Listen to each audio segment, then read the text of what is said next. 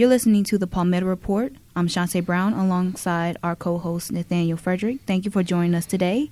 For years, African American females have been rejected from several occupations or suspended from school because of their natural hair and the styling. Black females' natural hair is considered a distraction and unprofessional conduct. Several stories and cases have been brought to the public eye that hair discrimination does exist in a working and educational environment. Governor Gavin Norman signed a bill into law for California to be the first state to ban natural hair discrimination. Tennessee, New Jersey, Michigan, Illinois, Wisconsin, and other states proposed legislation to ban hair discrimination as well. Joining us today is Jennifer Dixon McKnight, an assistant professor at Winthrop University. Dr. Dixon McKnight teaches African American history and United States history. Her main focus of research is the Charleston Hospital strike of 1969 and the number of African American working class women of the movement. Thank you for joining us today, Dr. McKnight. How are you? Thank you for having me. Welcome. So my first question is, what is considered natural hair? So my interpretation or my definition of natural hair is hair that has not been altered. It operates in its natural state in the sense that it hasn't had any chemical sort of application. And you hear some people that think or that believe that if they haven't gotten a full-on relaxer and they maybe do a texturizer, that they're still in the realm of natural hair. But when we think about what natural is, just by definition, natural is unaltered. And so I would say that natural hair is just hair that has not had any sort of chemical altering. What is the historical context of black women and their hair in the mainstream media? So in order to understand, and it's complicated, but I think for the purpose of this conversation, it would probably be easier if we have to go back as far as the continent of Africa to think about how the ancestors of African Americans wore their hair in terms of the different styling, the braids, the cornrows, the ponytails, which they don't call them ponytails, but the different ways that their natural hair is styled. And in many cases, in many cultures, many tribes, the styling of the hair is symbolic. Whether it be religious, whether it be your status in the community, various ways in which your hair is expression. So if we fast forward to the era of slavery and what African Americans are experiencing, particularly African American women in regards to their hair, you'll find that on many plantations, the women are wearing their hair covered. They're wearing their hair covered. A part of it is for practical purposes. If they're working in the fields, right, having their hair out is impractical. Working in the kitchen, having their hair out is impractical and unsanitary, right? When you think about, even working within the household in terms of cleaning and things of that sort, wearing their hair covered is more practical. But there are some plantations or some plantation owners that required their slaves to wear their hair covered. Right. And so, when we think about the way in which African American women are trained from the very beginning in terms of their arrival here in this country, to think about themselves, to think about their beauty, the hair is just a piece of that sort of bigger picture. When you think about African women who are compared to European women, right, in terms of the way they look. Yeah. European women, the ideal of beauty is fair skin, fine hair, in some cases, or depending on what the culture, lighter eyes, more keen features, so thinner noses, thinner lips, right? Sort of thinner cheekbones and things of that nature, finer features. Where African women traditionally have had broader noses, thicker lips, their hair is more coarse. Their cheekbones are more pronounced. The skin obviously is darker. And so whenever African American women or slaves are arriving or Africans are arriving in this country, how they see themselves and how they're viewed by the world around them. Even if you take it back to, prior to transatlantic slavery, you're talking about European nations looking at the continent of Africa as a dark continent. and its people as dark people. And this sort of connection between dark and inferior. And so your darkness, your complexion, your dark skin, your dark hair, all those things link you to inferiority. And so Africans, when they are arriving, then African Americans are making connections psychologically between how their skin, their hair, their culture, all of that is viewed as inferior to their white counterparts. And how does that play out in the workplace?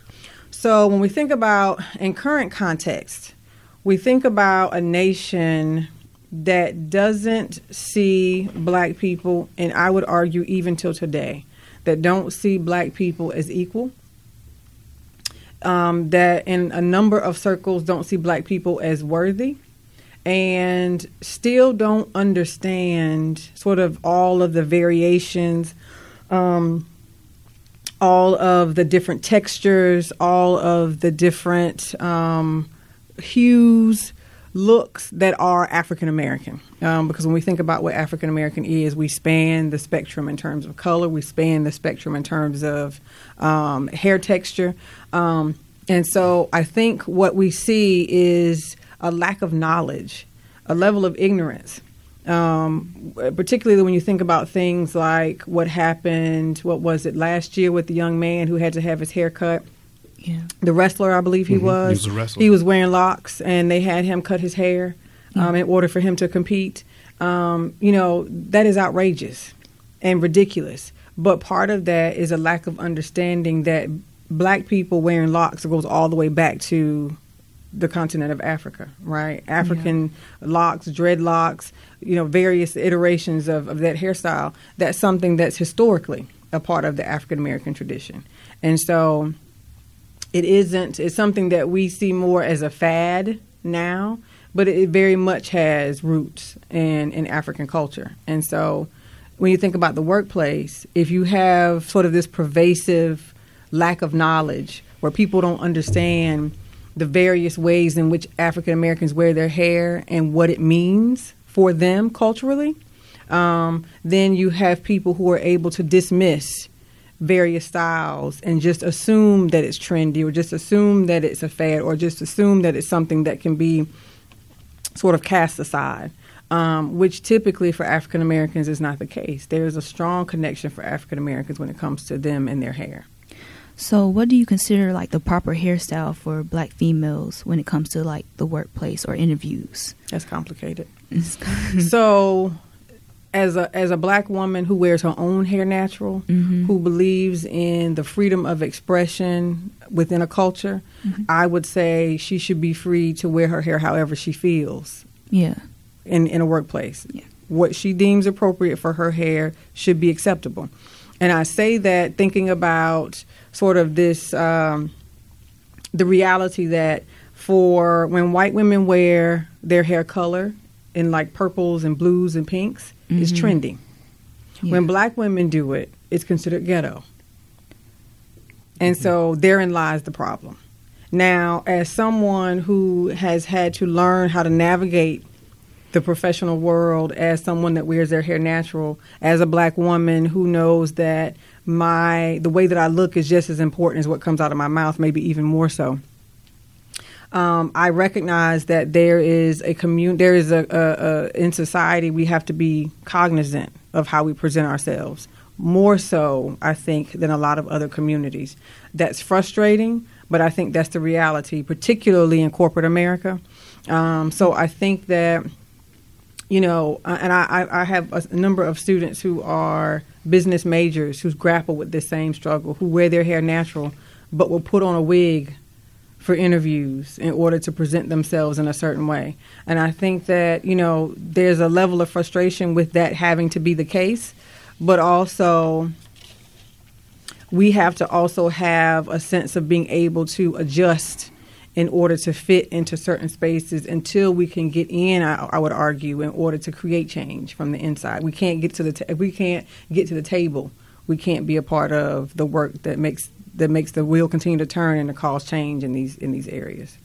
You're listening to Palmetto Report. I'm Shantae Brown alongside our co-host Nathaniel Frederick, and we're speaking with Dr. Dixon McKnight about criticism Black women face about their natural hair in the workplace. And so I had another question.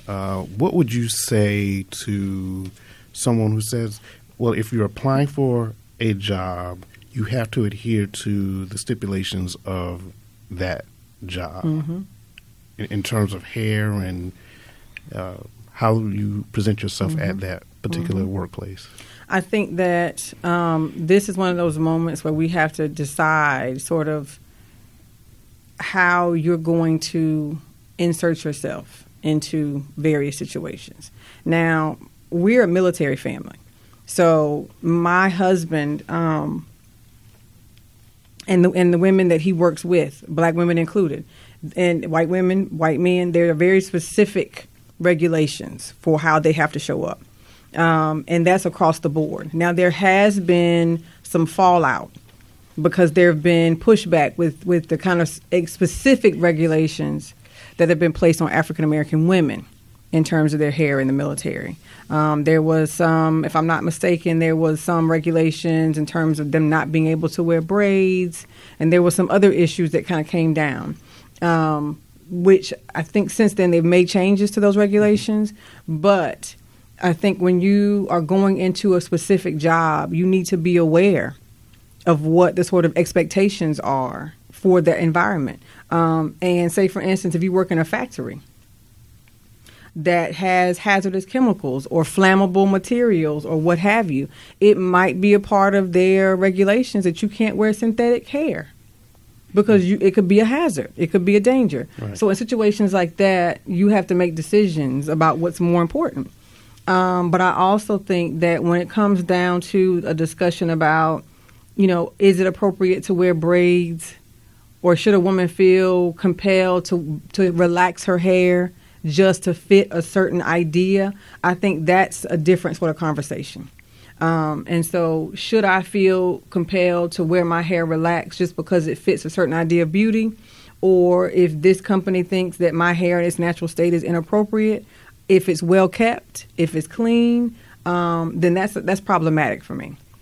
Right. And I think it's also important to note that this doesn't just affect Black women, yes. It affects Black men as well. Yes. I remember when I was even in college, I had pondered the notion of growing my hair out. And I had an African-American professor tell me, don't do that. Don't grow your hair out because he thought it would affect my ability to get a job. I have a student, it was in my office last week, wears his hair really long, African-American male, who is looking at going into HR. And he had someone tell him, someone here tell him, you're going to have to rethink that hairstyle. You're going to have to go ahead and cut that because you're not going to be able to go into the workplace with your hair that long. And he asked me about it, and it was a complicated. I had a difficult time answering that. There will be spaces that will be open to him wearing his hair that long, but there'll be some that won't. And so he'll have to make a decision for himself personally in terms of how he wants to move forward with that. What's more important? But I think the frustration is the fact that as African Americans, we have to even make the decision. You have to choose sort of your personal expression that, is there's nothing wrong with the hair in its natural state. It's clean, it's well kept, it's neat. So what exactly is the issue is part of the problem. Right. Why do we have to continue to even have this? Why is this even a conversation we're having to have? Yeah. Dr. Dixon McKnight, thank you for joining us today. Tune in for the next show today. I am your host, Shantae Brown. You're listening to the Palmetto Report.